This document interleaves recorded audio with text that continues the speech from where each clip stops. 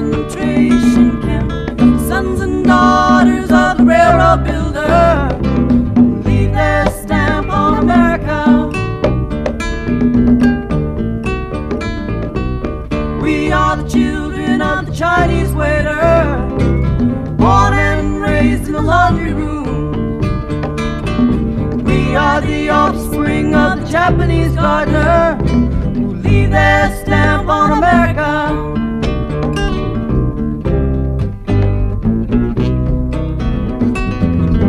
Sing a song for ourselves. What have we got to lose?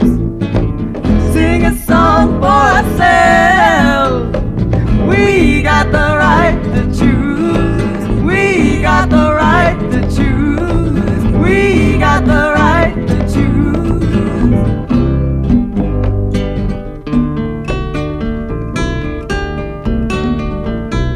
Foster children of the Pepsi generation, cowboys and Indians ride, red men ride. Hey, watching war movies with the next door neighbor, secretly rooting for the other side.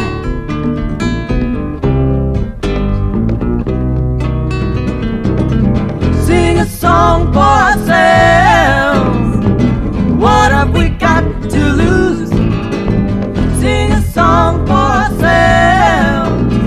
We got the right to choose. We got the right to choose. We got the right to choose. We are the cousins of the freedom fighter, brothers and sisters all around the world. We are a part of the third world people who will leave their stamp on America. Who will leave their stamp on America? Who will leave our stamp on America? Who will leave our stamp on America? America.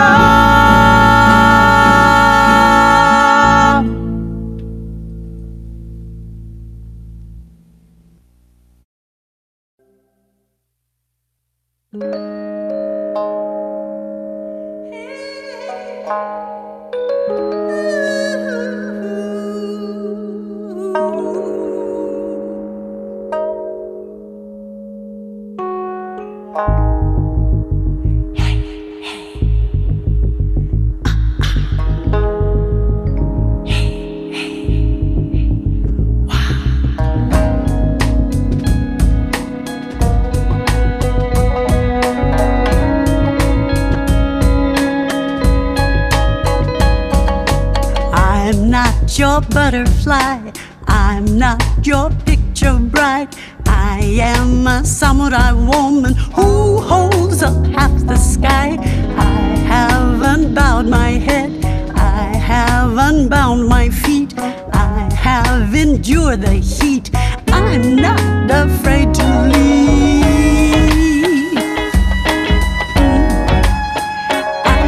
I am.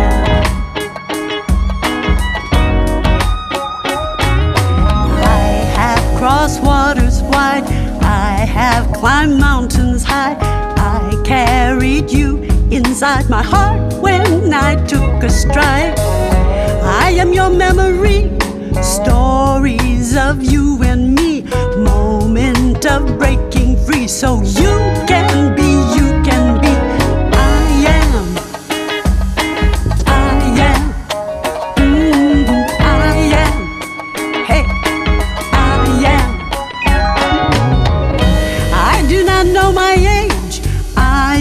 Born every day, my spirit can't be gauged. I'm living to create. I am.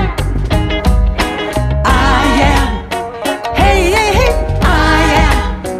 Ooh, I am. I'm a grandmother, I'm a barefoot gardener, a lover, a healer, I'm a memory keeper. I am a dancer, I'm a freedom believer,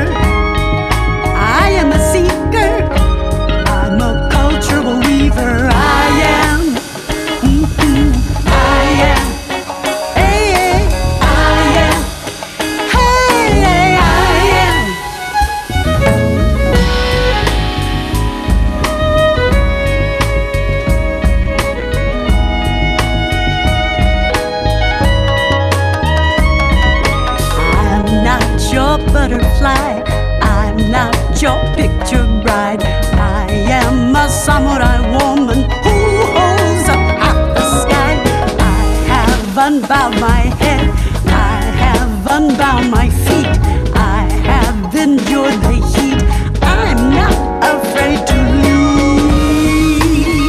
Hey, hey,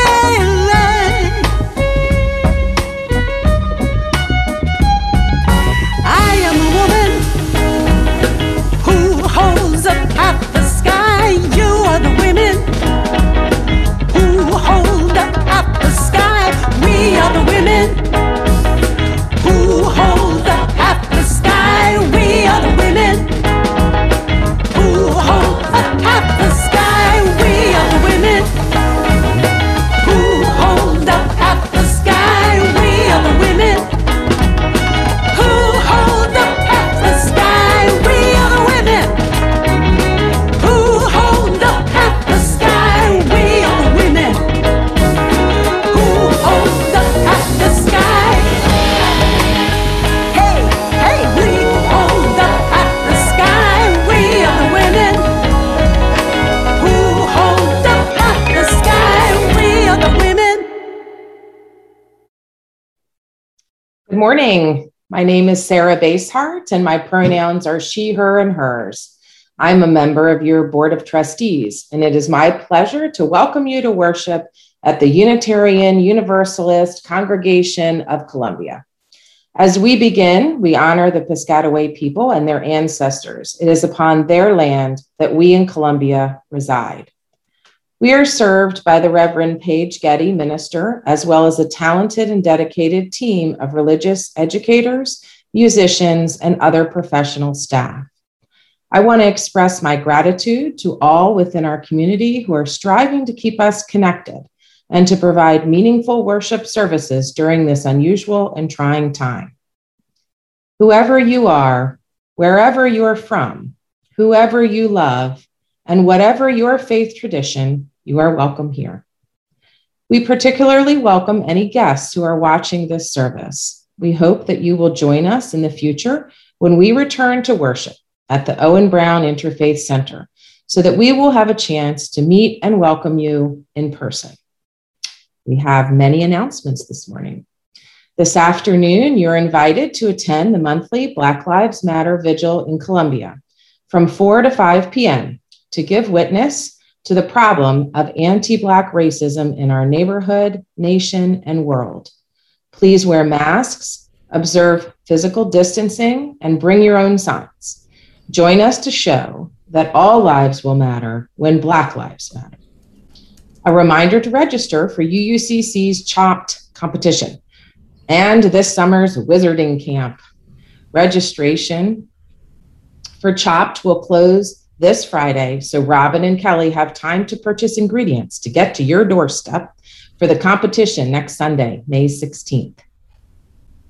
How is our communication?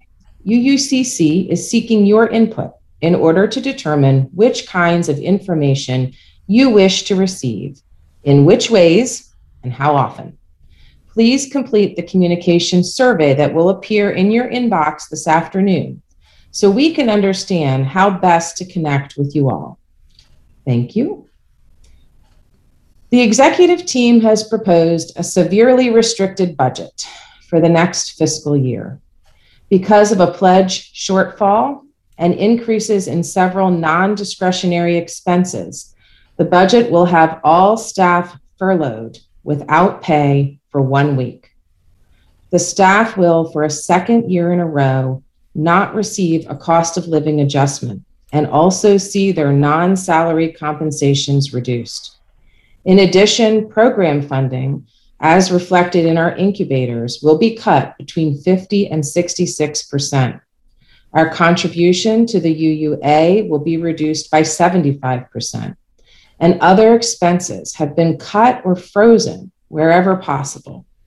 The proposed budget may be reviewed on the annual meeting webpage. The executive team will be hosting additional budget workshops before the annual meeting. Those will be announced soon. And it doesn't have to be this way. Your congregation needs your financial support now to avoid a budget crisis. If you have not yet made your pledge for next year or are in a position to pledge more, please do so now. Pledge information can be found at uucolumbia.net/pledge. UUCC's annual congregation meeting will take place virtually on Sunday, June 6th at 6:30 p.m. All UUCC members are encouraged to attend. Members must register in advance. Please see the annual meeting webpage for registration and other information. Non-members will have an opportunity to observe the meeting. These details are being worked out and will be announced soon. The Trust and Reconciliation Committee is working to finalize its report to the board after listening to 89 members of our UUCC community. This Tuesday, May 11th, the team will present its recommendations to the board at its meeting and expects the full written report to be complete by later this month. Please see the link in the chat for more information. Thank you. Good morning, UUCC, and thank you, Sarah, for that slew of announcements. My name is Valerie Hsu. My pronouns are she and her, and I serve as your Director of Youth and Young Adult Ministries.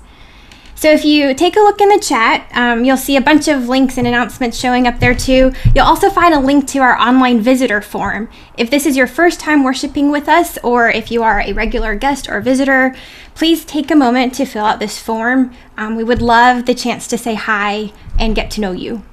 And if you prefer to follow along with a traditional order of service, there's one available on the UUCC website for you to download.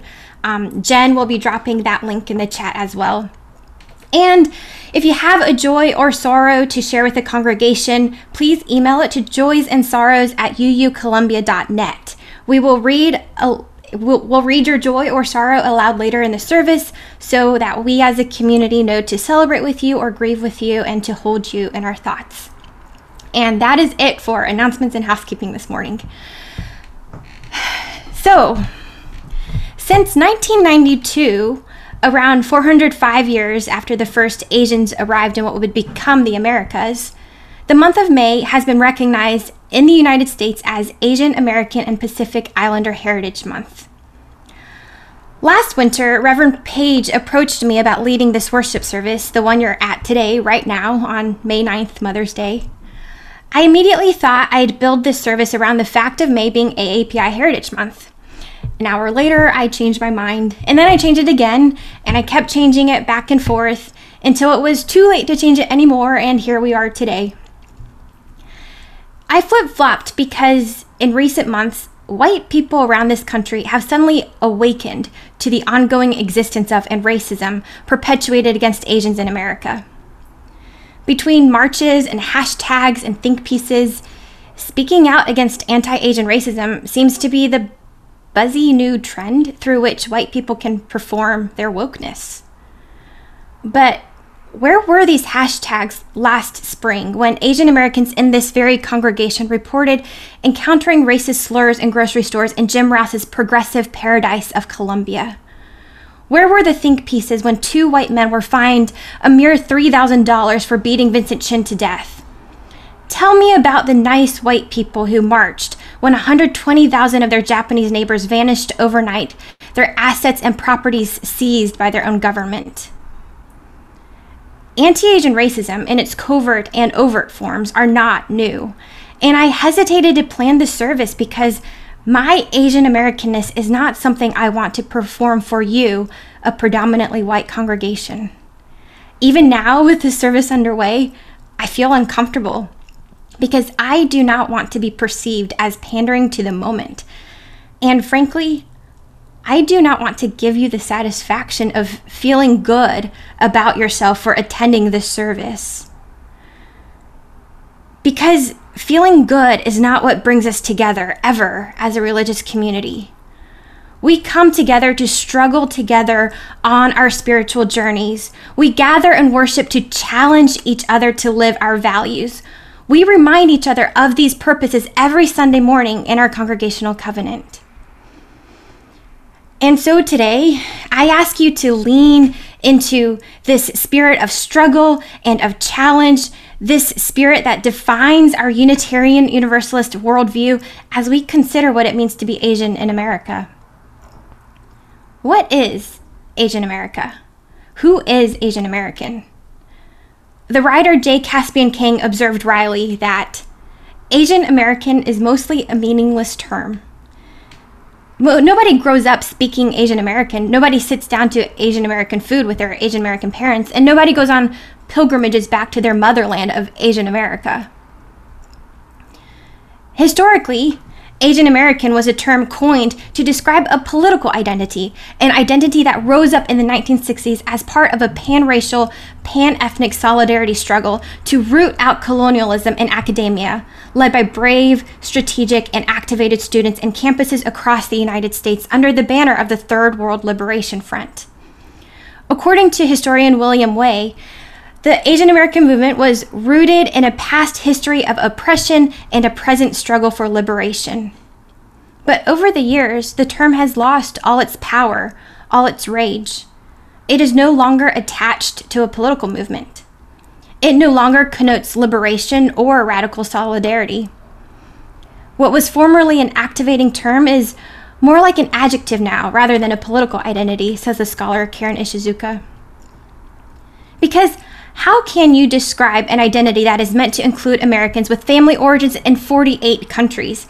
How can a single term represent over 23 million Americans who speak hundreds of languages and come from hundreds of diverse cultures and ethnicities? Asian Americans are from Pakistan and the Philippines and everywhere in between. 1 out of 7 Asians in America is undocumented. In New York City, Asian Americans have the highest poverty rates of any group, while in Howard County, Asian Americans comprise 19% of the population and earn a median household income of $125,000. How do you capture this diversity within a single term, Asian American? How do you contain this many multitudes of stories, experiences, histories, cultures, classes, ethnicities within this one expression? When you say Asian America, I ask, which one? This is what we'll consider together today. And in the spirit of inquiry and struggle and challenge, I now invite Sunanda to ring the bell to call us into worship. Sunanda, Seema, Rohan, and Reva will share their family ritual of lighting a flame and saying a Vedic prayer with us.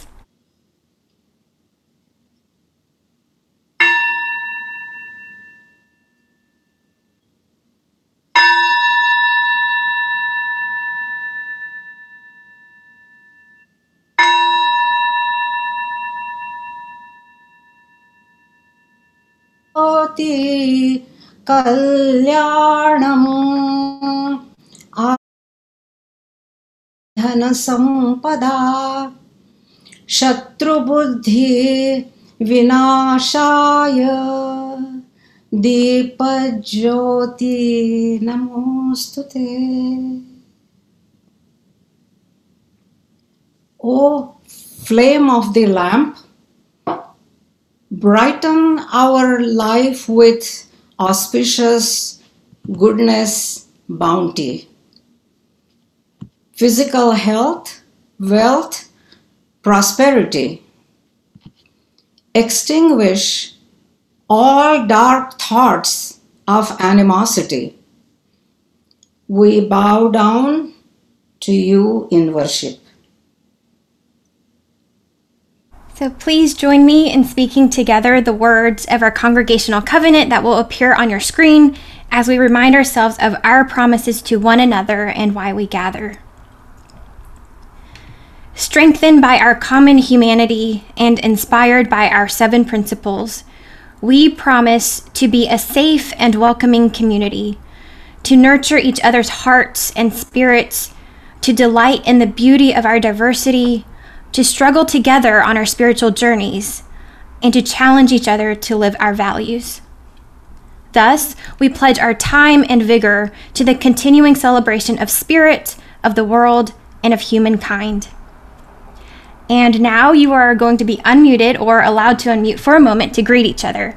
go to gallery view and wave at each other and see each other's faces. It's good to see you all here. Hi, everybody. Everybody. Morning. Everyone. Tina. Hey, Tina. Hello, Inga. Melissa. Hi, Melissa. Hi, Melissa. Hi, Hey, Bob. Hi, Liz and Brian. Hi, everybody. Liz and Brian. Margaret.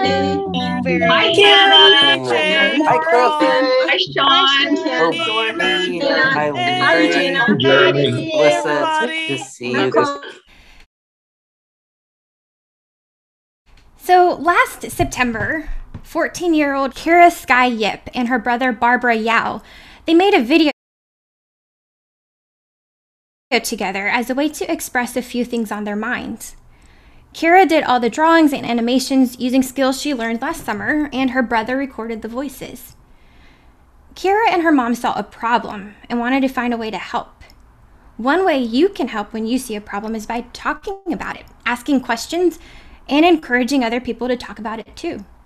So here's the video they made to do just that.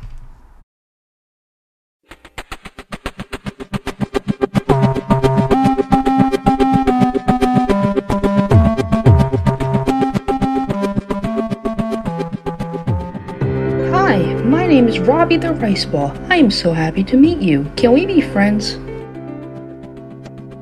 Even though there's still a bad virus out there, I have been having fun at home. I've been playing Minecraft, watching Netflix, and rolling around in my home. Whee! What have you been doing? But there is still something that has been bothering me recently. Me and my friends have been getting bullied because we look different from most Americans. It makes me sad. Does this make you sad too? You see, my friends and I are Asian American. We were born in America, but we have parents or grandparents who came to America from a country in Asia. Most Americans have family members who came here from another country too. Where did your family come from? Anyway, my friends and I are being bullied because some people are blaming Asian Americans for causing this virus. This is confusing to us because we have nothing to do with it. We have been staying home, doing work, and playing games just like everybody else. Do you think a virus is our fault? Do you think it's my fault? Another confusing thing is that some people keep telling us to go back to our country. Since we are American, America's our country. We have nowhere else to go. I think some people are mean to other people who look different from them. Are you nice to people who look different from you? Is it okay to be different? Is being different okay? A lot of Asian Americans are now very sad, angry, and afraid to go outside. I don't think anyone should be bullied just because they are different. What do you think? I would like to know if we can still be friends, even though I am Asian American and may look different from you. Can we still be friends? We hope that you and Robbie can still be friends. You can keep in touch with Robbie on Facebook at Robbie the Rice Ball. Thanks for watching our video.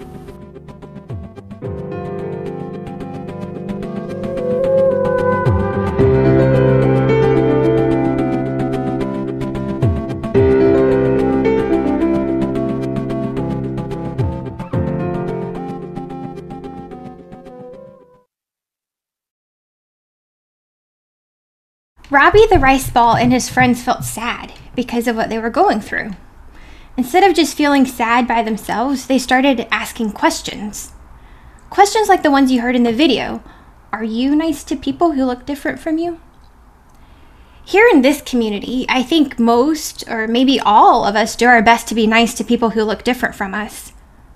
But how do you know that other people feel that you are being nice to them? Have you ever accidentally done something not nice that you didn't know about? Robbie also asked the question, is it okay to be different? What is something that is different about you that makes you stand out from your friends? Is it something you're proud of? Is it something you feel like you have to hide sometimes? Maybe these are questions you can ask your family and have a conversation about this afternoon. And don't forget to ask the most important question. I think the most important question Robbie asked is, What do you think?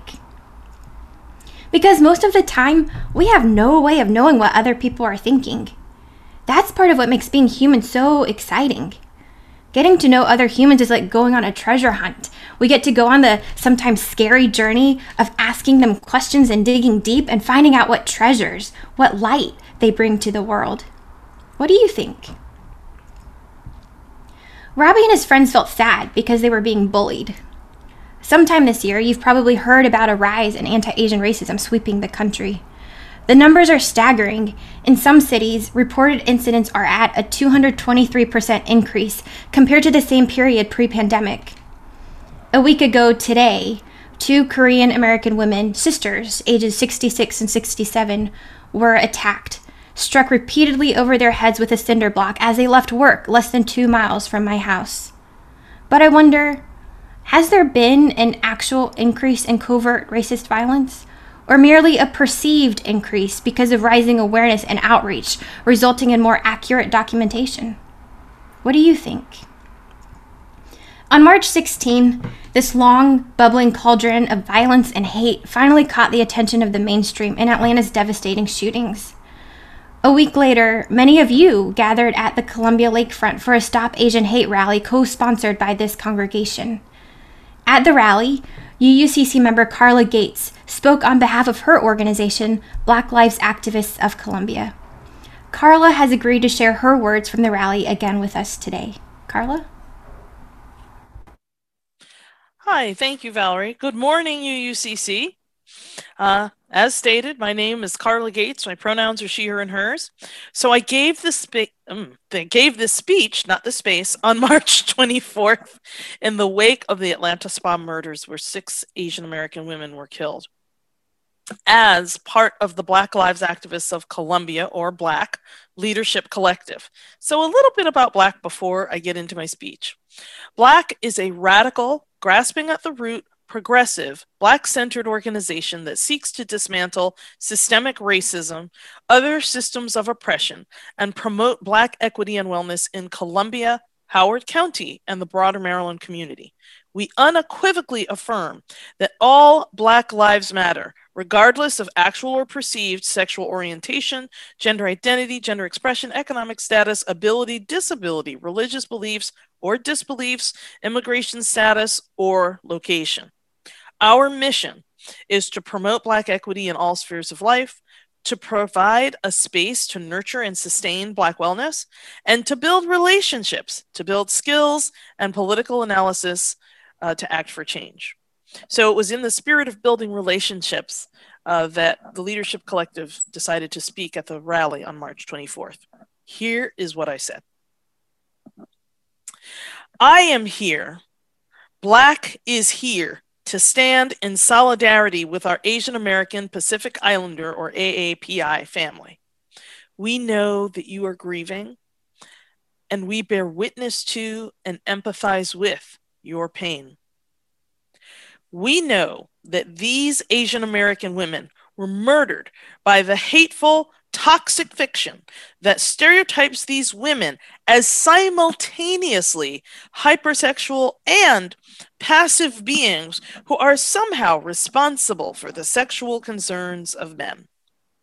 They were murdered by the intersection of misogyny, anti-Asian bias, and easy access to guns. Anti-Asian hate is literally a centuries-old lie that can be traced to the Los Angeles Chinese massacre in 1871, enacted in American law with the Paige Act of 1875 that specifically banned the immigration of Chinese women with the disingenuous pretense that the women who immigrated here were immigrating to be prostitutes. Interesting how the anti-Asian racism of the 1800s has led to the murder of Asian women using the same arguments and pretenses in 2021. Well, it is 2021, and it is time to stop this madness. It is time to recognize, name, and debunk these myths as the racist lies that they are. It is time to stop making our Asian American Pacific Islander family perpetual foreigners or using the so-called model minority myth as a wedge separating this family from other communities of color.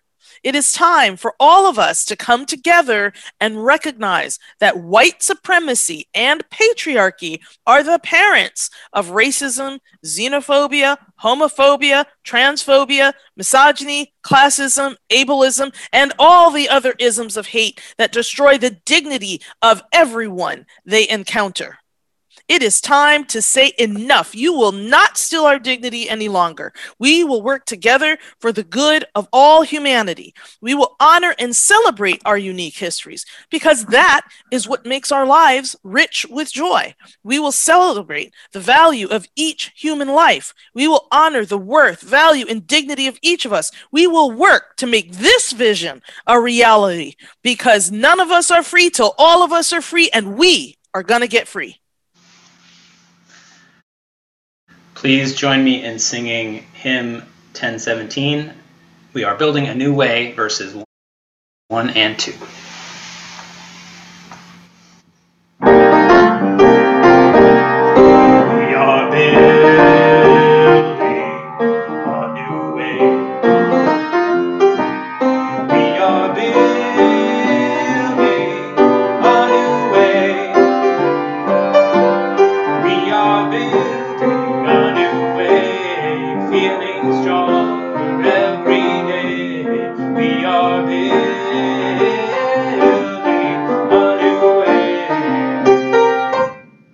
We are working to be free. We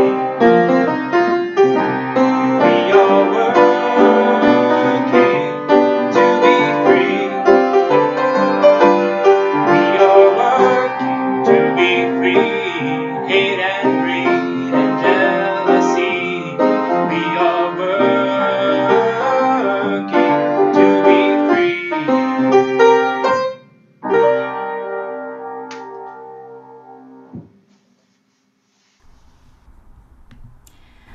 We are working to be free, we just sang. In classrooms all across the United States, 8th graders have been prompted by their language arts teachers to pen essays on this topic. What freedom are you working for? I can only speak for myself, a first-generation, light-skinned East Asian American. But I am working to be free of that white gaze that simultaneously identifies me as a perpetual foreigner, always the other, never American enough, my answer to the question, where are you from, never satisfying, and celebrates me as a model minority, dutiful, hardworking, educated, as part of white supremacy power's eagerness to uphold anti-blackness in our American systems.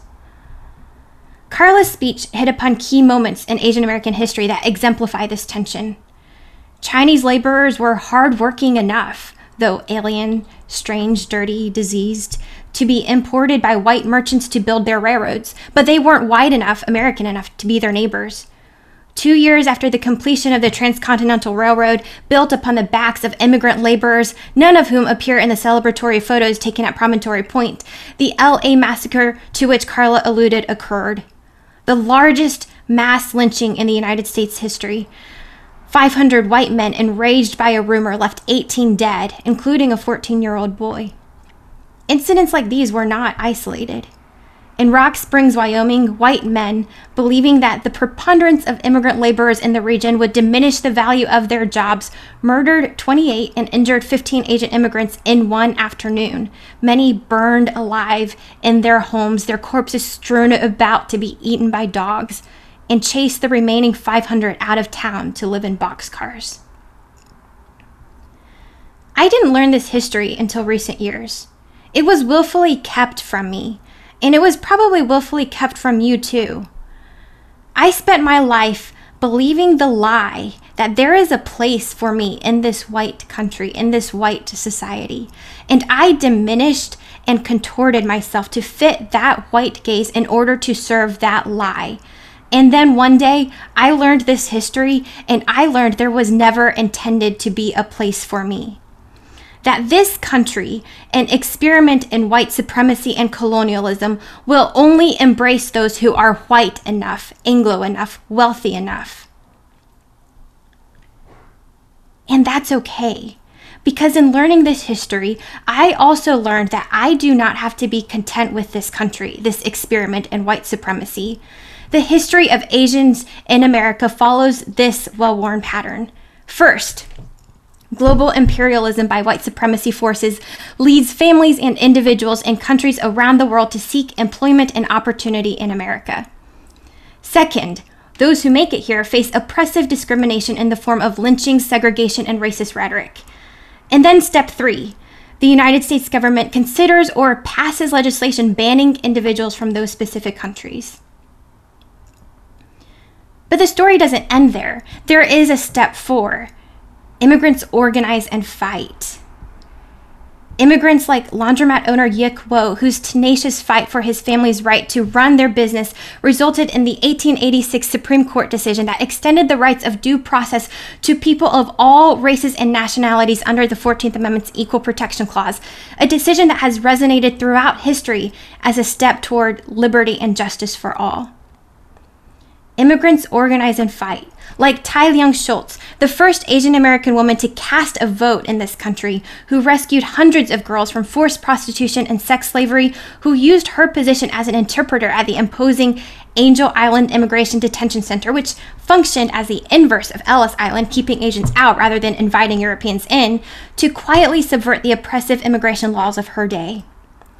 Like the family of 9-year-old Martha Lam, who brought the first case to desegregate the nation's schools to the Supreme Court in 1924, 3 decades before Brown v. Board. Like Bhagat Singh Thind, the first man to wear a turban in the United States Army when he enlisted near the end of World War I, whose citizenship was revoked 4 days after naturalization because of his race, but who petitioned his case all the way to the Supreme Court until the highest court of this land unanimously declared that Bhagat Singh Thind was not white enough to be an American. Immigrants organize and fight, like Yuri Kochiyama, imprisoned with her family in Arkansas as a young adult, her crime being Japanese, who dedicated her life to the political struggle of freedom for all people, whose radical solidarity put her at the side of Malcolm X as he died, and whose radical hospitality sustained the families of political prisoners around the world. Every step of the way, they fought back. In learning this history, I learned that the way things are not the way things have to be. This country, these United States, may be an experiment in white supremacy, but it doesn't have to be this way. This is freedom to me. Freedom means knowing my history. Those who fail to look back to where they came from will not reach where they're going, said Jose Rizal, the great Filipino leader who led a nonviolent revolution against Spanish imperialism. When I know history, I know myself. To have no history is to have no self. My history tells me there is a future for me, and I can shape that future. That is my freedom. Here at UUCC, it is our tradition to donate 100% of the financial offerings made the second Sunday of every month to an organization that is doing work to advance our stated values in the world.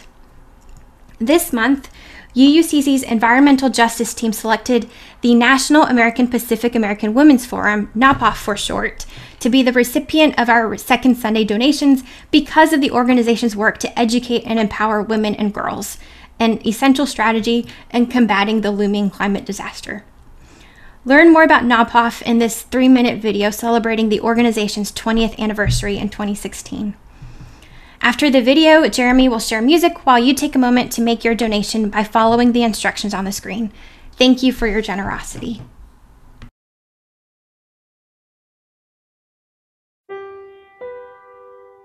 Our story here at the National Asian Pacific American Women's Forum, known as NAPAF, began as an inspiration from the 1995 United Nations Fourth World Conference on Women in Beijing. And it was the spirit of Beijing in terms of how to bring Beijing home that became kind of the genesis for the birthing of NAPAF. NAPOF was that very vehicle established by 157 founding sisters in Los Angeles in September of 1996.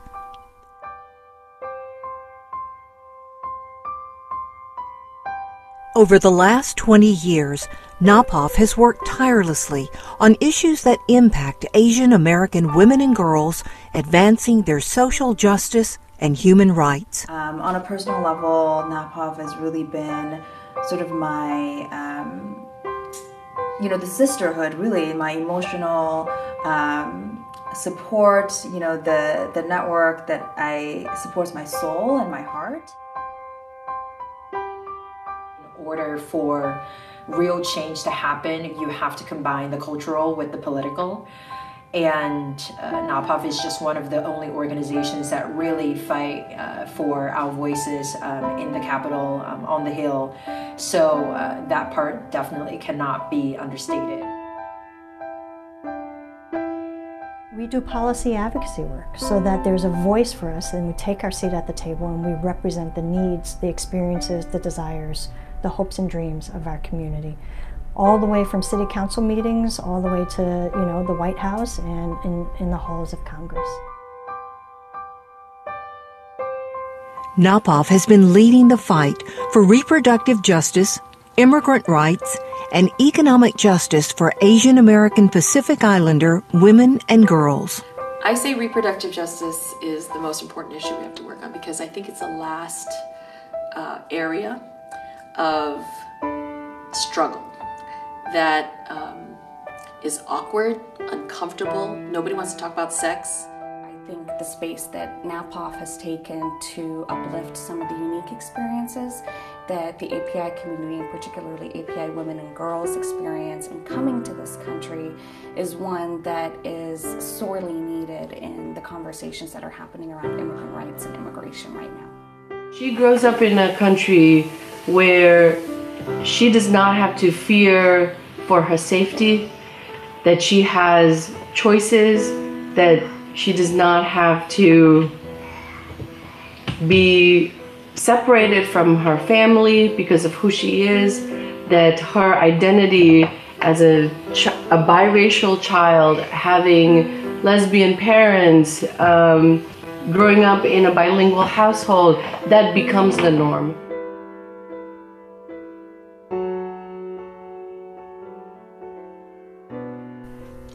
NAPOF has grown to 15 chapters and over 8,000 activists.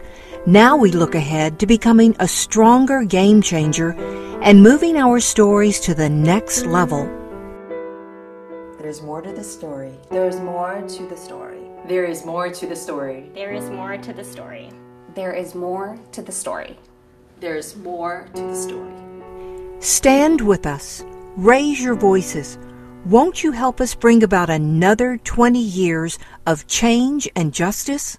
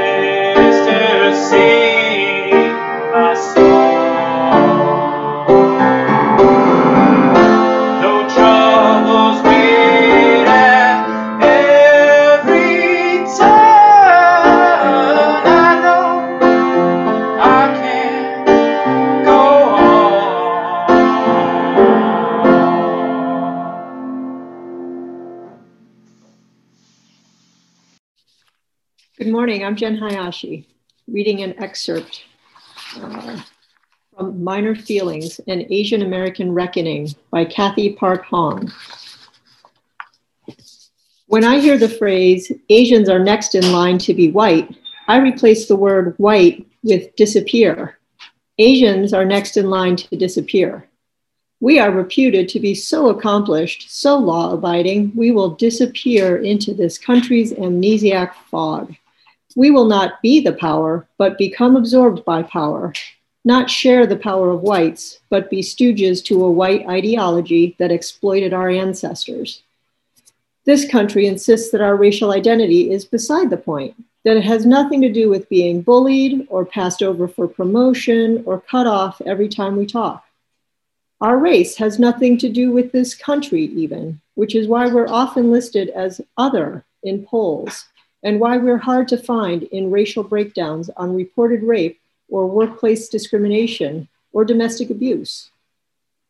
It's like being ghosted, I suppose, where, deprived of all social cues, I have no relational gauge for my own behavior. I ransack my mind for what I could have done, could have said. I stop trusting what I see, what I hear. My ego is in free fall while my superego is boundless, railing that my existence is not enough, never enough. So I become compulsive in my efforts to do better, be better, blindly following this country's gospel of self-interest, proving my individual worth by expanding my net worth until I vanish.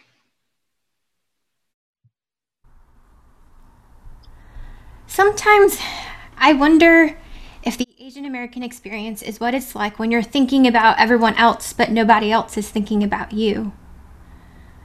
The Korean American actor Steven Yeun said this in an interview this February.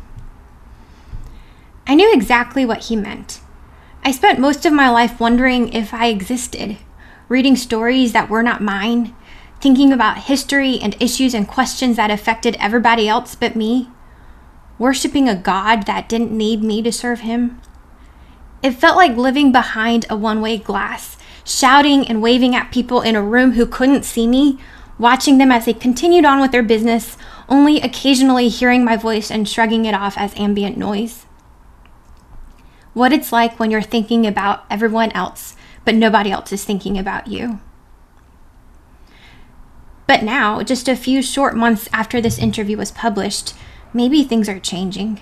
For starters, this congregation co-sponsored that Stop Asian Hate rally, and you're here at this service. You came here of your own volition, knowing you would have to listen to me talk. So now that you're thinking about me, let me tell you who I am. Let me tell you who I am not. I am not your scapegoat.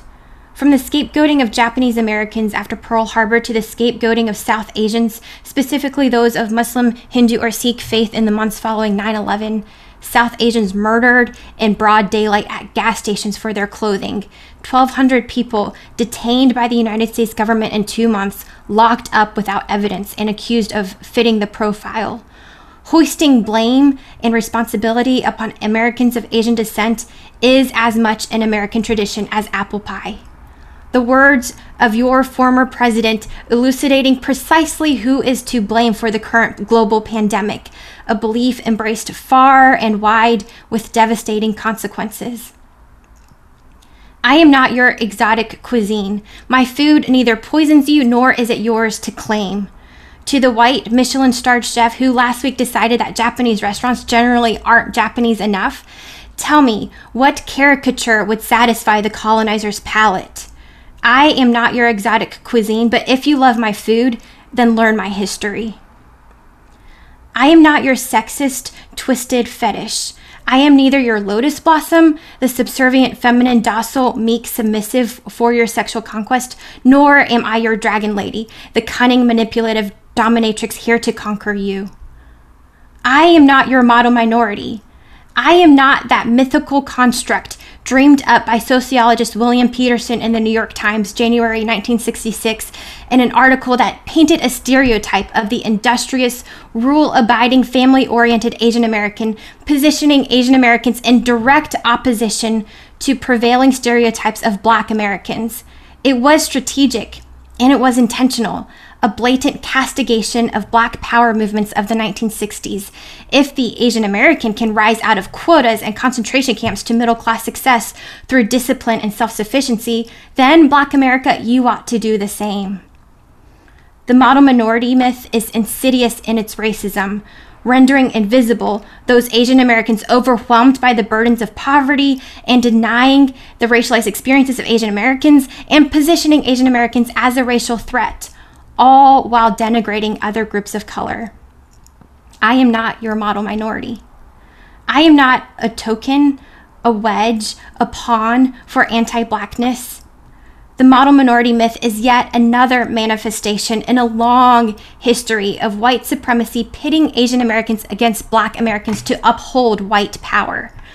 From plantation owners importing Chinese laborers to the American South as a strategy to avoid paying wages to newly emancipated persons, to the disingenuous, high-profile lawsuits at prestigious educational institutions led by a white man named Edward Bloom, who is actively recruiting Asian Americans to be the face of his efforts to dismantle affirmative action once and for all, to, dare I say it, the 2019 fight over redistricting Howard County Public Schools.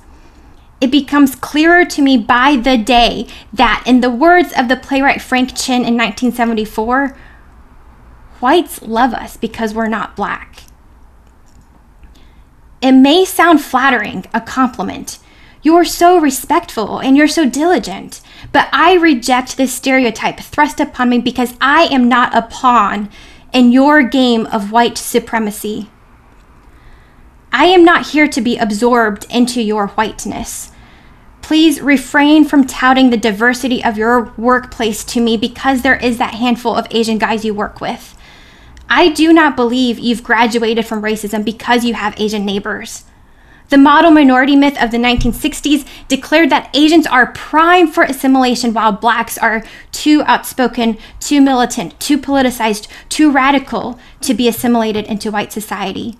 Today, the model minority myth views Asian Americans as white adjacent, honorary whites, thereby erasing the existence of Asian Americans entirely. You see, in the future, white supremacy will no longer need white people, according to the artist Lorraine O'Grady. The longer we tell and embrace this story of the model minority, rather than interrogating and dismantling it, we are shoring up the apparatus that perpetuates white supremacy power in all our systems. It's already working. Poet Kathy Park Hong writes, "Whiteness has already recruited us to become their junior partners in genocidal wars, conscripted us to be anti-Black and colorist, to work for and even head corporations that scythe off immigrant jobs like heads of wheat. Conscription is everyday and unconscious." After all, as scholar Charles W. Mills writes, whiteness is not really a color at all, but a set of power relations. What shall we do then to subvert these power relations and build that beloved community of which we speak often but exists yet beyond our reach?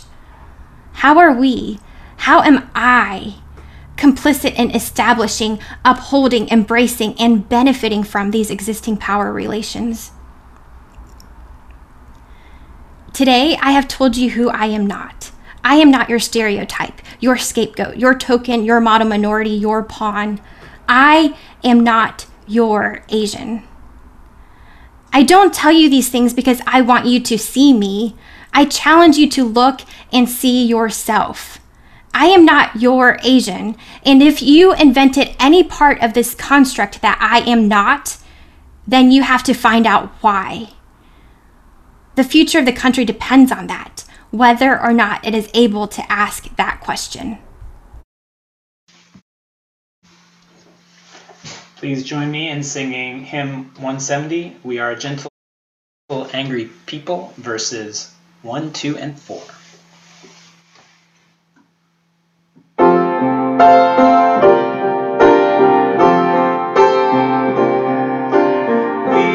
are a gentle, angry people. We are singing for our lives. We are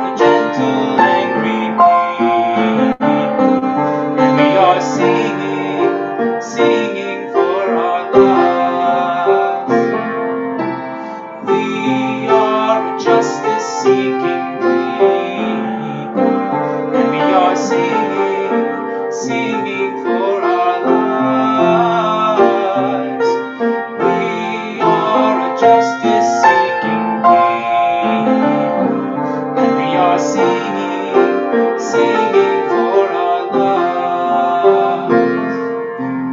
We are a land of many colors, and we are singing, singing for our lives. We are a land of many colors, and we are singing, singing for our lives.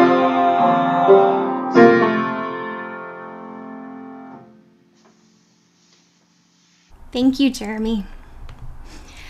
Each Sunday, we pause to honor the personal joys and sorrows you have shared with us.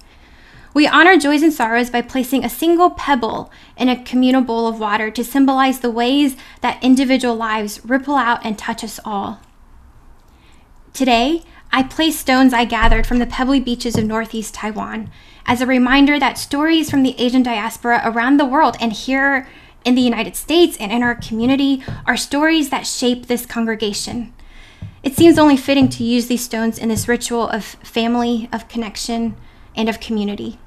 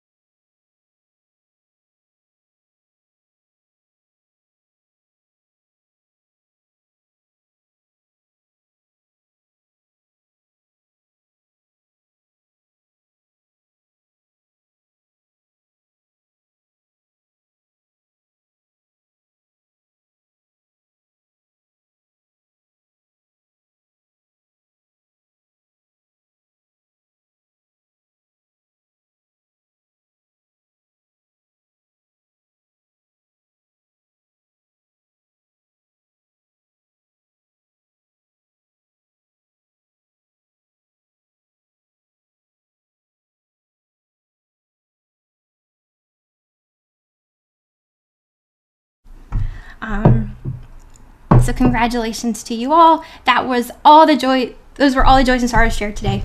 Oh, and one final stone for all that is left unsaid, wherever you are, whoever you are, all that you are holding in your heart today. So that's for you. I now invite you to join me for a brief moment of reflection and prayer. Spirit of life and light, the spirit that exists in the in-betweens in this wild, wondrous web of life, in the invisible connections that bind us to each other and to all that lives and breathes and grows and moves in this earth. We honor this moment of gathering, of reflection, of inquiry, of struggle, of anger, of stillness, of remembrance. For it is this energy that is created by the act of our gathering that transforms the world, that breaks open hearts and minds and barriers and facades, and pierces to the deepest realities of who we are and what this world is. Through pain and uncertainty and grief and challenge, through joy and celebration and hope for the future, may we hold each other and ourselves with tenderness and grace and compassion and curiosity. For the courage to live in community, for the strength to see ourselves, for the boldness to simply be. Amen. Blessed be.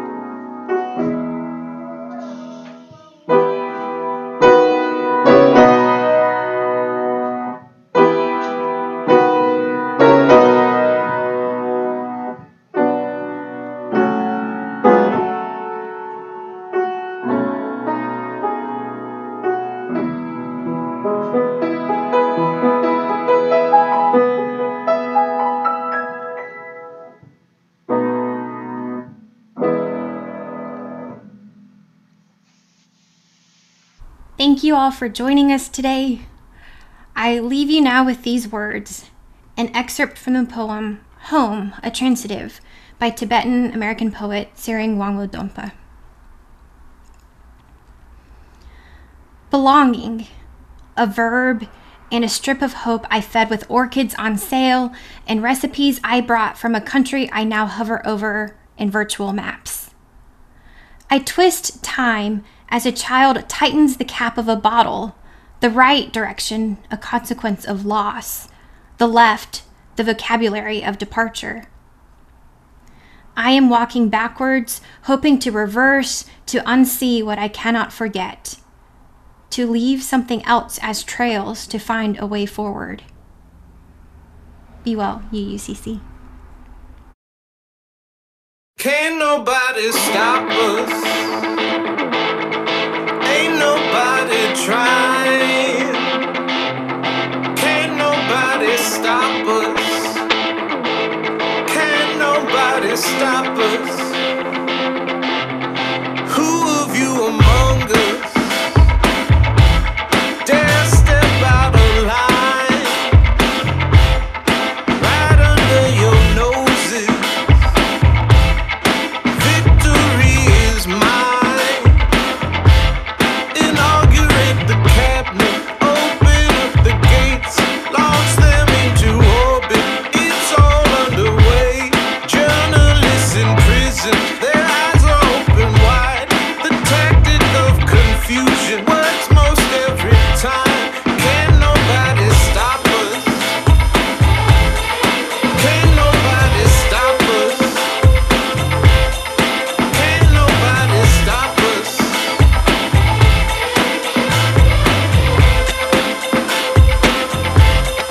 Talking heads, they warn us. The typing hands prescribe. They're trying to start an uproar, but you're better off alive. If you wanna make an omelet, you're gonna have to crack some heads. And if you start your little whining, well, they send you a bouquet. Can't nobody stop us. Can't nobody stop us. Can't nobody stop us. Can't nobody stop us.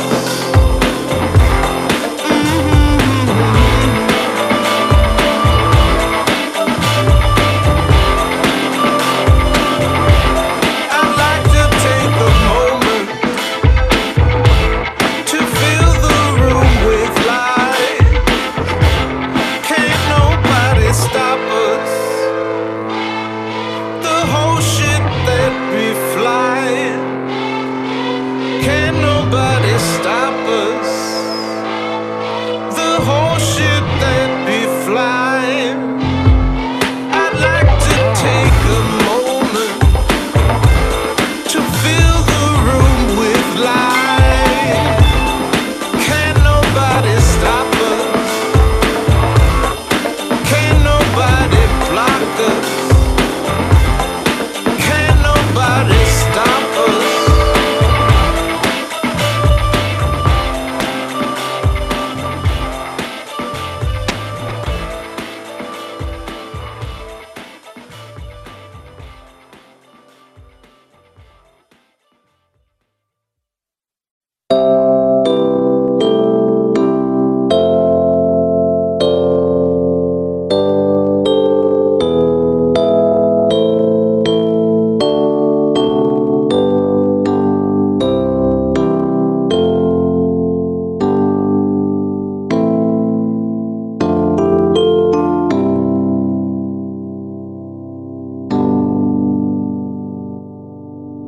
My mother's on the phone. She does not understand why I'm always fearful of the dangers in the world.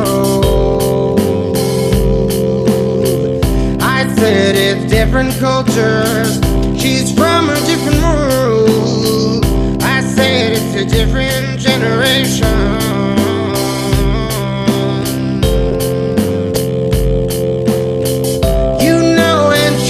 just a child. They had to hide in caves and hush the babies so the enemies could not find them. I can't imagine what it's like to be a parent then. She's accustomed to the danger.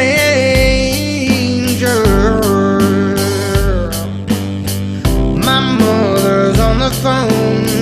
She does not understand why her son isn't settled and happy.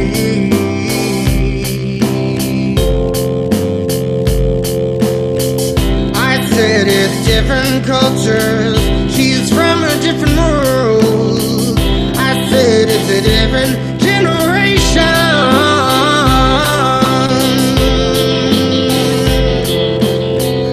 You know, and she was just a child. They told the lepers that the blood of kids could cure them of their situation. I can't imagine what it's like to be a kid back then. She knows I'm a lucky one. My mother's on the phone. She does not understand why I'm not a braver person in the face of danger. I said it's different cultures. She's from a different universe. I said it's a different generation.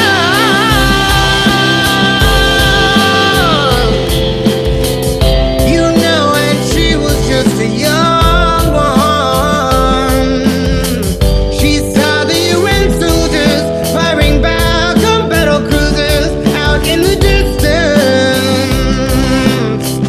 It makes you feel a little stupid talking back to her. She still recalls it all.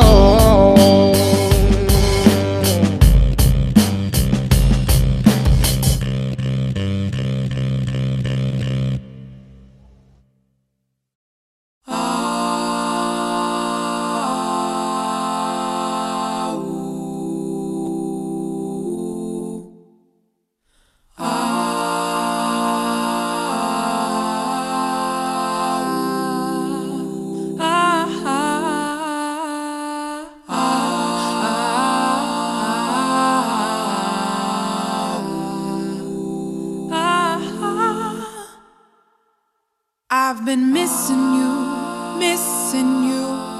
Did you know that I still care? I've been trying to, learning to follow through, even when you're not there. Want you to know that it hurts sometimes. Want you to know that I'm still alright. I've been missing you, missing you. Yes, it's true, incredible, so indelible. Wanna hold you close, will not let go. Centrifugal, centrifugal. Let us rise, never fall. No more burden, burden, burden. Let them talk and we